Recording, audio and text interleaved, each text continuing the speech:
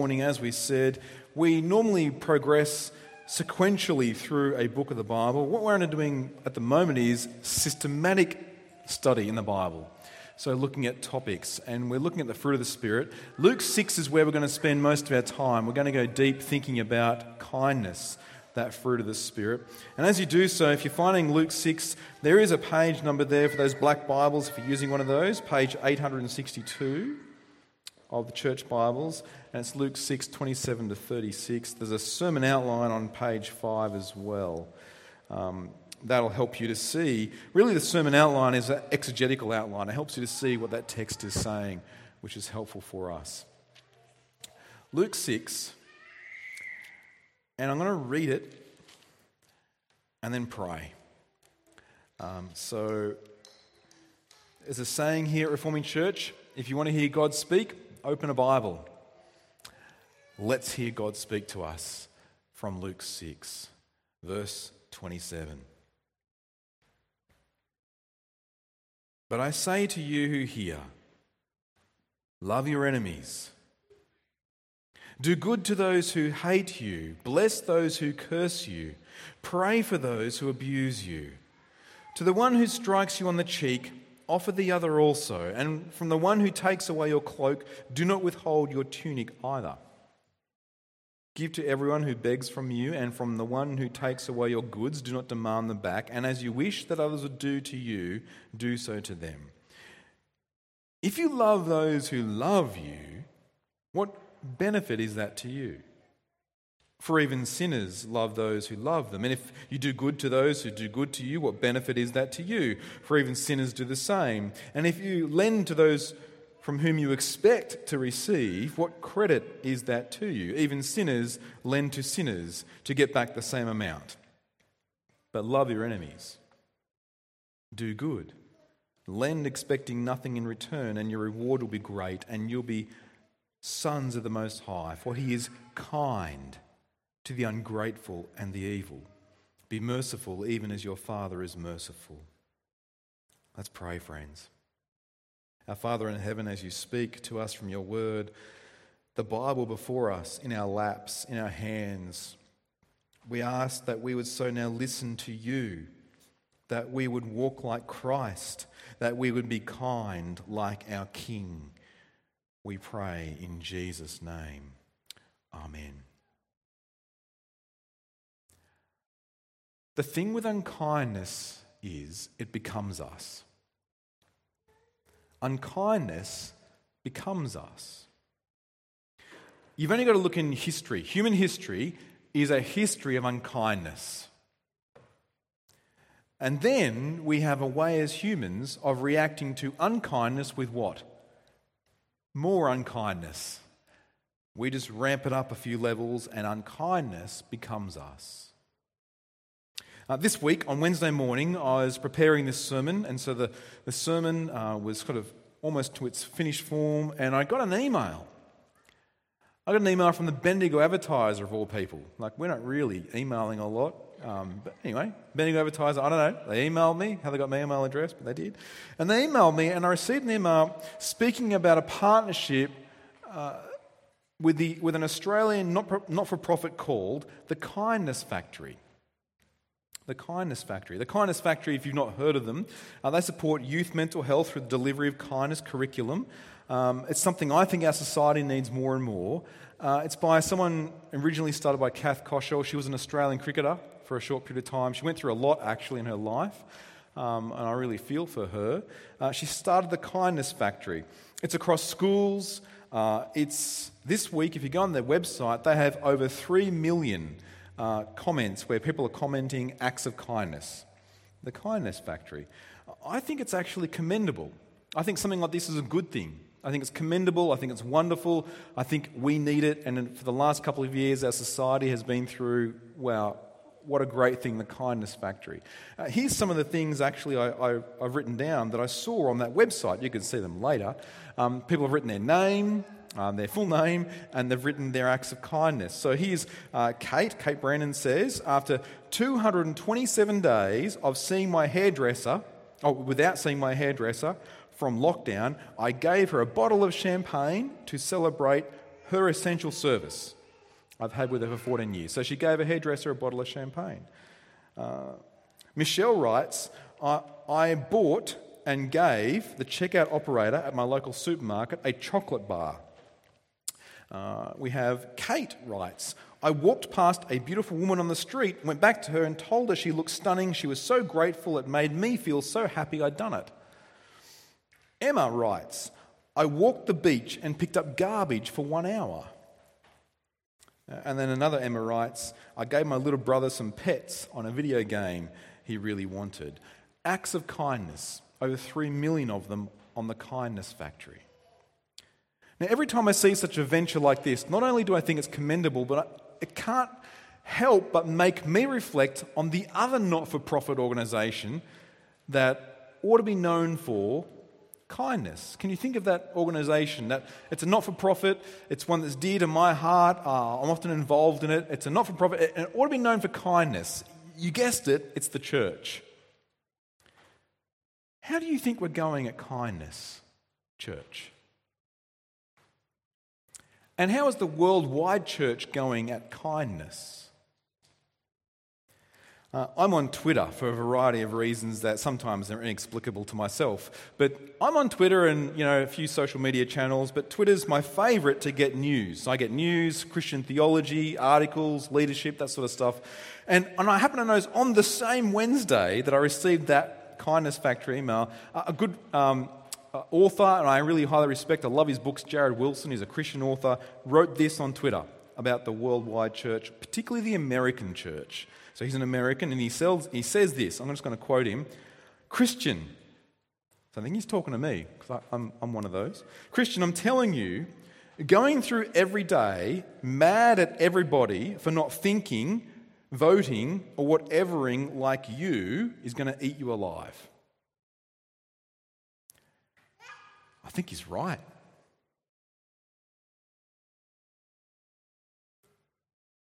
Jared has hit on a nerve, I think, and an issue in the church. I say worldwide church, wider church, something that I also so humbly wish to suggest even the Kindness Factory hasn't yet seen. See, I think we as a church, wider church, the Kindness Factory, we find kindness easy to people who are kind to us. We find people I love, kindness comes easy. It's easy to get 3 million hits on a website just doing kindness to other nice people. But Jesus says this, kindness is brighter in the face of unkindness. Kindness is brighter in the face of unkindness. It's more noticeable. Come and see. Come and see how this works in Luke 6. This is a powerful heart issue for us, and Luke records Jesus speaking into our hearts, as Jesus often does, because Jesus is the great heart reader. He made our hearts, and he's the one who wants to renew our hearts. Come and see. And as we come to Luke 6, I want you to see the first thing from Luke 6, the first point on your outline there, from verses 27 to 31. Here is the first thing that Jesus shows us. Christ is the real contrarian. Christ is the real contrarian. People want to be contrarians today, don't we? Like it's kind of the flavour of the month. For many reasons, many causes. In one sense, it's understandable. People don't want to go with the flow. We don't want to be told what to do. We don't want to be conformists. We want to be contrarians. But when you look at Christ, you won't find a contrarian like him. Not an earthly one, not a worldly one. And Jesus shows us this. Look at this, verse 27. How contrarian is this to our world? But I say to you here, love your enemies. What? Love your enemies? Look, I'm happy to be contrarian on lots of things. All the rules and regulations I will break. But love my enemies? Hang on, Jesus. You're not really. That's extreme. That's radical. Do good to those who hate you. Has Jesus seen my life? Bless those who curse you. Pray for those who abuse you. I just want to take a pause actually on that verse, on verse 28. Pray for those who abuse you. Friends, I recognise that word, the ESV, the English Standard Version we use here often, and the great thing about different Bible translations is they're very helpful for us. So I think it's good to have good, faithful Bible translations. But the ESV uses the word abuse. NIV might say mistreat, other translations. Can I just speak to that for a moment? Because that might, for some of us, trigger some things. It might be something that we find difficult to hear, that Jesus is telling us to respond to those who abuse us. As someone who's had to think through this and through different life experiences, that if you're a member of Reforming, you may know me a bit more well enough. I've been through difficult times myself. We read that it can be hard to think, how can I actually respond and be kind to someone who abuses me, to someone who mistreats me? First thing, if you are being mistreated or if someone's mistreating you like that, to that extreme, please get some help. Come and talk with me. Come and talk with one of our elders here. With services of 30, we always make sure there's 2 elders here. So there's Cam is an elder and I'm an elder. Come and talk to one of our women's leadership team. Come and talk with Amy. Perhaps talk with some of our women who can help you. Sarah, come and talk with some with us. Talk to some professional help, of course, as well. But for those who are hurting you, even mistreating or abusing you, what can you do? First thing is, you don't have to kind of be best buddies with them. You don't have to hang around with them all the time. But you can do something. You can still treat them with kindness. How? Jesus says how? By praying for them. And you can do that from a distance. You don't have to be up close and personal, embracing them, but you can pray for them. You can at least pray for your enemies. Jesus is such a contrarian. He shows us even your enemies you can pray for.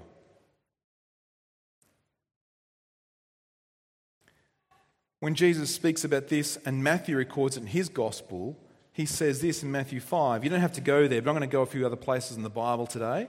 You can write it down if you want, or you can get it from me later, but I'll read it. You're welcome to go there in Matthew 5, because in Matthew 5, in this sermon that Jesus speaks, that Matthew records, this is what we hear. Jesus says in Matthew 5:38, "You've heard that it was said, an eye for an eye, a tooth for a tooth."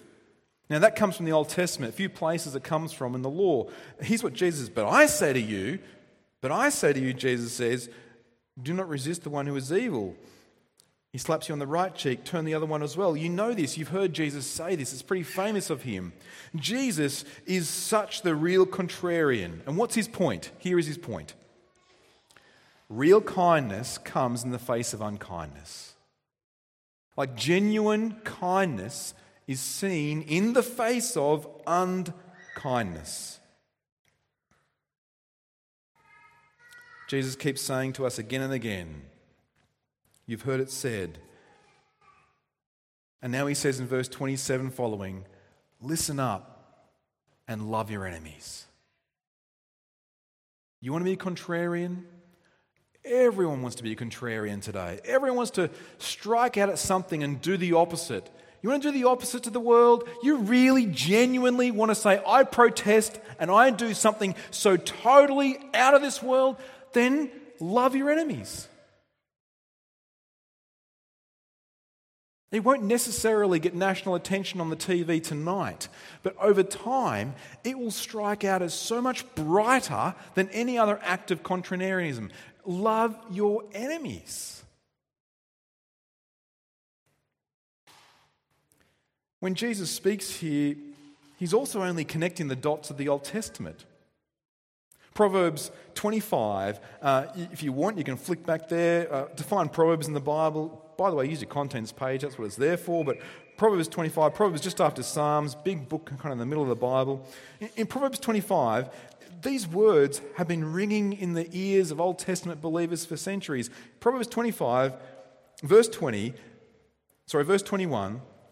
if your enemy is hungry, give him bread to eat. And if he is thirsty, give him water to drink, for you will heap burning coals on his head and the Lord reward you. The Apostle Paul picks up the same thing in Romans 12. In Romans 12, Paul is really just expounding on Jesus' words, who is expounding on the Old Testament, which is all his word anyway. But in Romans 12, verse 20, to the contrary, if your enemy is hungry, feed him. If he's thirsty, give him something to drink. Notice Paul uses the word contrarian. Be a contrarian. Love your enemies.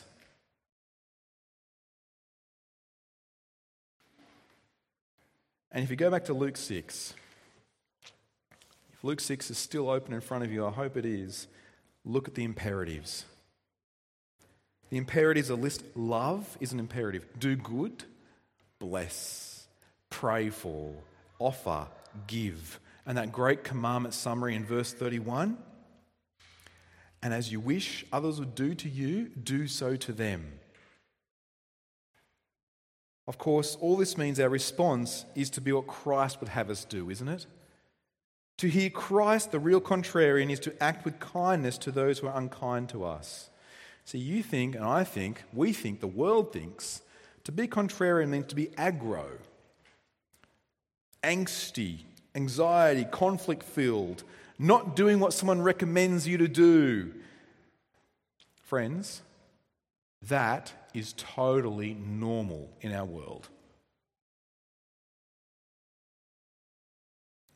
And even we Christians can miss this. That's the way the world works. The world does all those things. It is totally normal. And you won't stand out, not from the world. Because here's the second point we see from verses 32 to 34. The way the world works is ungracious. It's ungracious. I want you to notice this. Look at verse 32 following. Look at the conditional statements. Conditional statements are those with the word if in them, right? So for example, verse 32. If you love those who love you, what benefit is that to you? For even sinners love those who love them. Now when Jesus used the word sinners, right, he knows who he's speaking to. He's speaking to those self-righteous Jews, those people who were the leaders of God's people, who saw themselves as righteous. We heard about them in the kids' talk, didn't we? In Luke 7, Jesus hangs out with the sinners. So Jesus is showing us he is calling all sinners. But when he uses that word, he's using a trigger word, a key word, for those who look down on others and call them sinners. And he says to religious people, self-righteous people who want to be contrarians, he says this, if you love those who love you, what benefit is that to you? Even sinners love those who love them. And if you do good to those who do good to you, what benefit is that to you? Even sinners do the same. Can I show you something also interesting in the text here? The word benefit, Jesus repeats twice. What benefit is that to you? What benefit is that to you? And then he says in verse 34, and if you lend to those who lend from you and expect to receive, what credit is that to you? Here's something interesting. Not just for the word nerds. Something interesting. The word benefit, repeated twice, and the word credit is the same word. It's charis in Greek. You know what the word means? Grace. In other words, Jesus is saying, if you're just kind to people who are kind to you, if you just like people who like you, you love people who love you, that is ungracious. It is unremarkable. It is no different than the way the world works. The world works in an ungracious way. Jesus is saying, if you could translate in a more wooden translation in the Greek, he's saying effectively this. It is, what grace is it to you? What grace is it to you? It is ungracious just to be kind to people who are kind to you, and to the ones who are not kind to you, be unkind to them. That is totally unremarkable. It is totally the way the world works. Here is where the kindness factory in testimonies could be even more remarkable if they had testimonies of people being kind to people who were unkind to them. That would blow kindness out of the water. You see, what Jesus describes in these conditional statements is public discourse all the time now in our country. Sometimes I have dreams. You know, little fantasies of what I'd like to see happen in our parliament.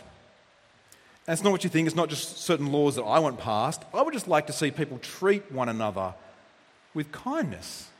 I think it'd be amazing if we had political debate where someone got up and just trashed someone else. That wouldn't be amazing, that's normal. They trashed someone else, and their opponent instead stood up and said, I just want to thank you so much for pointing out my many weaknesses and flaws. And yeah, you're right in many ways. And let me just say, I really appreciate that. And let me just speak into that. Here's where I am at fault. I'll admit some fault. I'm often wrong. I'm always weak. And wouldn't that be really different? But by the way, friends, this is not just for the politicians. This happens for us personally. I even see sometimes Christians speaking about other Christians in such unkind ways, I wonder, do we look any different anymore? Let me give you a quote. This was on Facebook only a few weeks ago. One Christian who's a lobbyist, so that's his job, wrote this about a group of Christians, a denomination on Facebook. He said, "They are the worst collection of human beings on social media.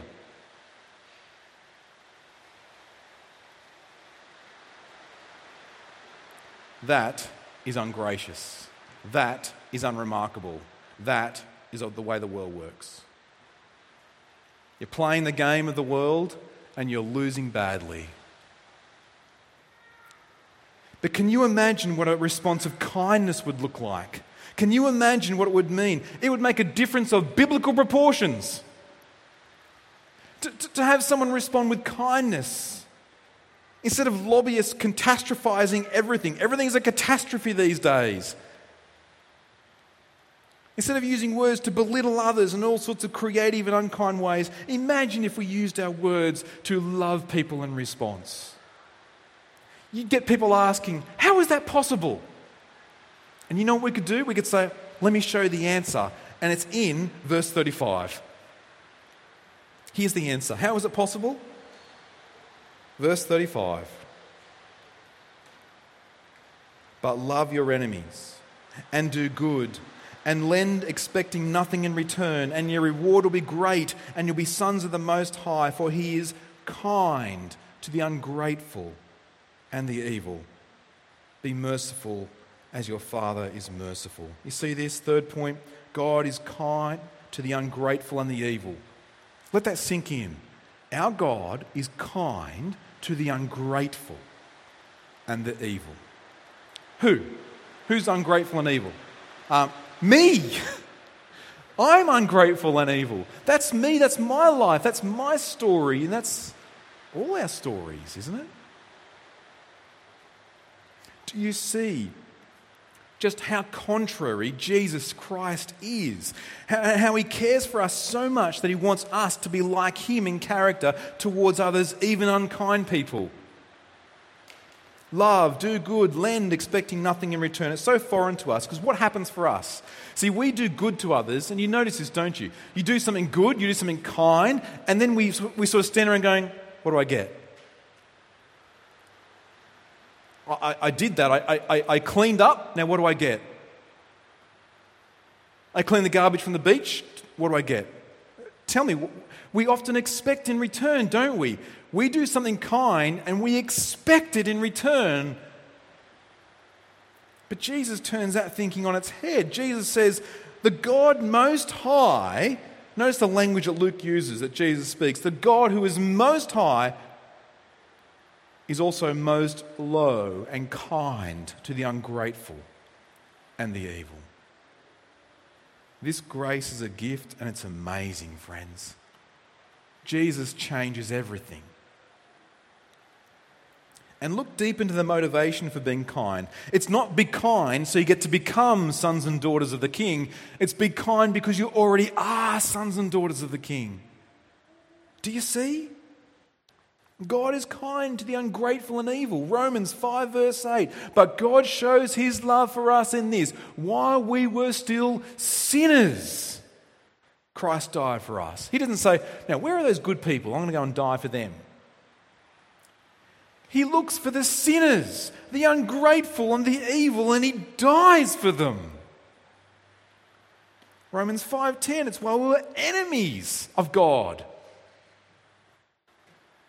And our cross-reference passage from today, Titus chapter 3. I'm just going to go back and read that. Amy read it earlier. Titus chapter 3.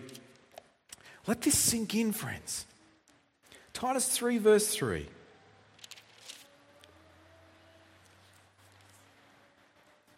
For we ourselves were once foolish, disobedient, led astray, slaves to various passions and pleasures, passing our days in malice and envy, hated by others and hating one another. But when the goodness and loving kindness of God our Saviour appeared, He saved us. He saved us. Jesus doesn't display His kindness on a website, but on a cross.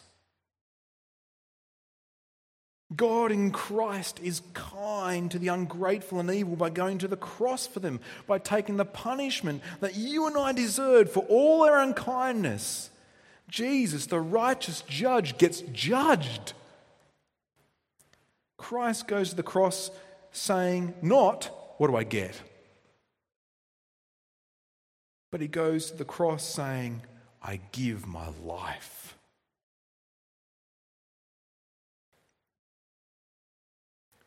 And Christ does that so we as a church could now become a culture of kindness. Humans have a history of unkindness, and unkindness becomes us.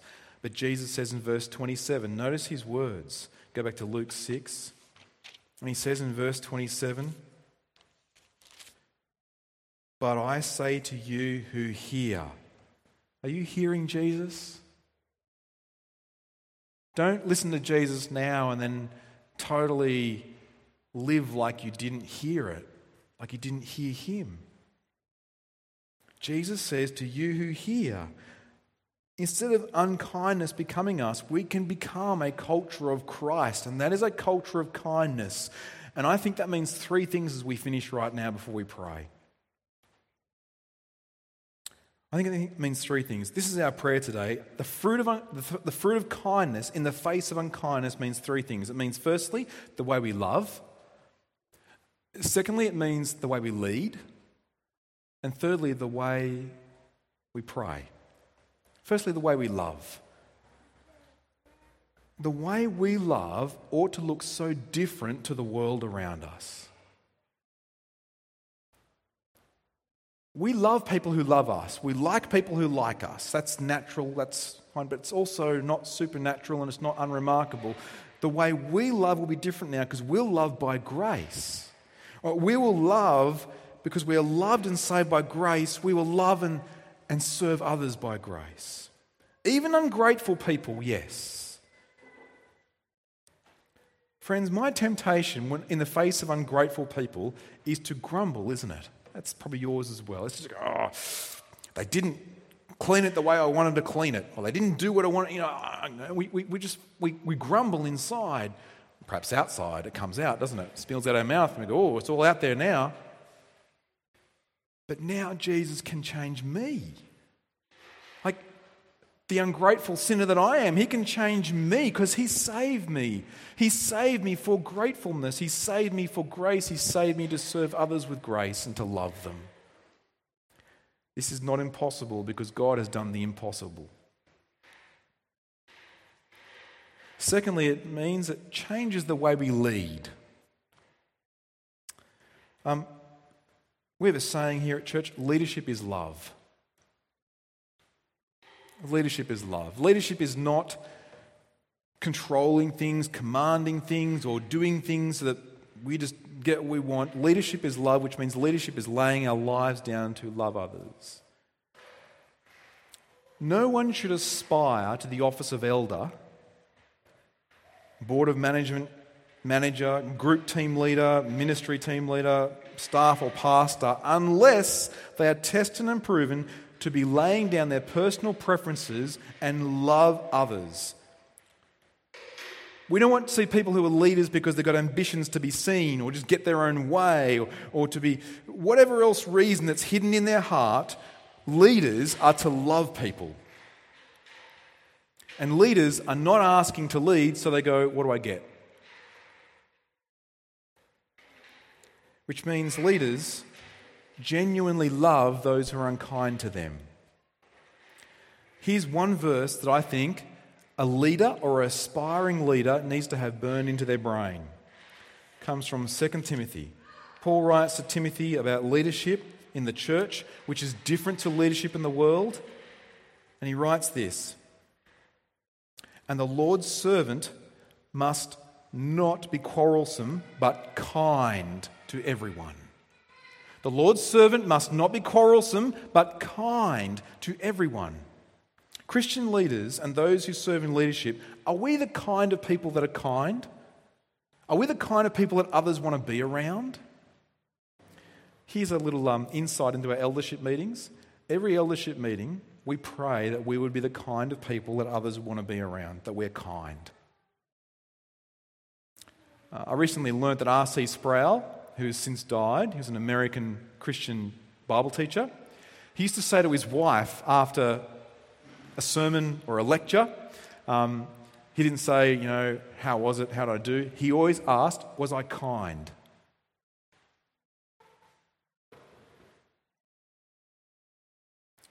Kindness is how we lead. And thirdly, it shapes how we pray. We're going to pray in a moment, but how do we pray now? We pray for those who mistreat you. We pray for those who are unkind to you. Jesus shows us how. I think I have found this very difficult. So this is not something, that's easy, no worries. I understand how difficult that is. We finished last week with Jesus' words on the cross. Jesus says, "Father, forgive them, for they know not what they do." He doesn't say, this is not wrong, this is totally fine. He acknowledges the sin, the wrong, but he says, forgive them, for they know not what they do. See, we can now pray like that. We can now pray for those who are unkind to us, graciously absorbing their pain when we feel like hitting back, and we often do. It might even change someone's life, Someone who is ungrateful and evil, in God's kindness, might repent, rejoice, and come to Christ, just like you did. Jesus says, he prays, "Father, forgive them, for they know not what they do." If the Lord himself can be kind to the authorities who are executing him, then we can, because we are sons and daughters of the King who is kind. Let's pray, friends. Let's pray we will. Our Father in heaven, there are many of us here in the room or tuning in online who are struggling with unkindness this season. And so we pray for kindness, for the kind that is a kindness of Christ himself. We're asking by the Spirit of Christ that we would believe upon the gospel of your kindness towards us in Jesus, that we would be changed in Jesus' name. Amen. Amen.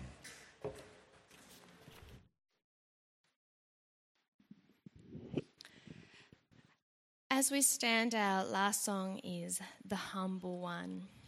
The song is about Jesus and his kindness toward us. Please stand and sing with us.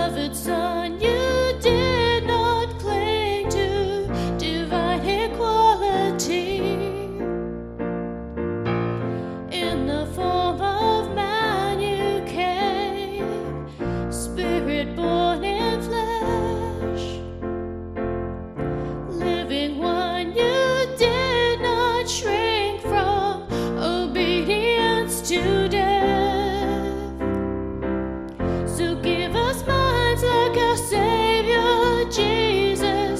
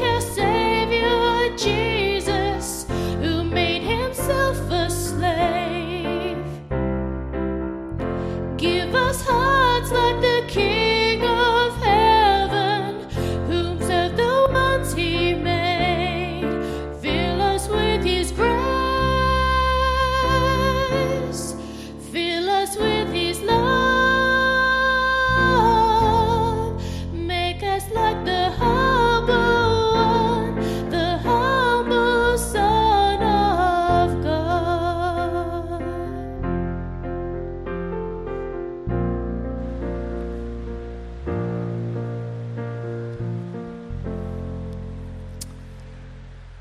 Well, for our Next Step news, you'll see in our service booklet on page 6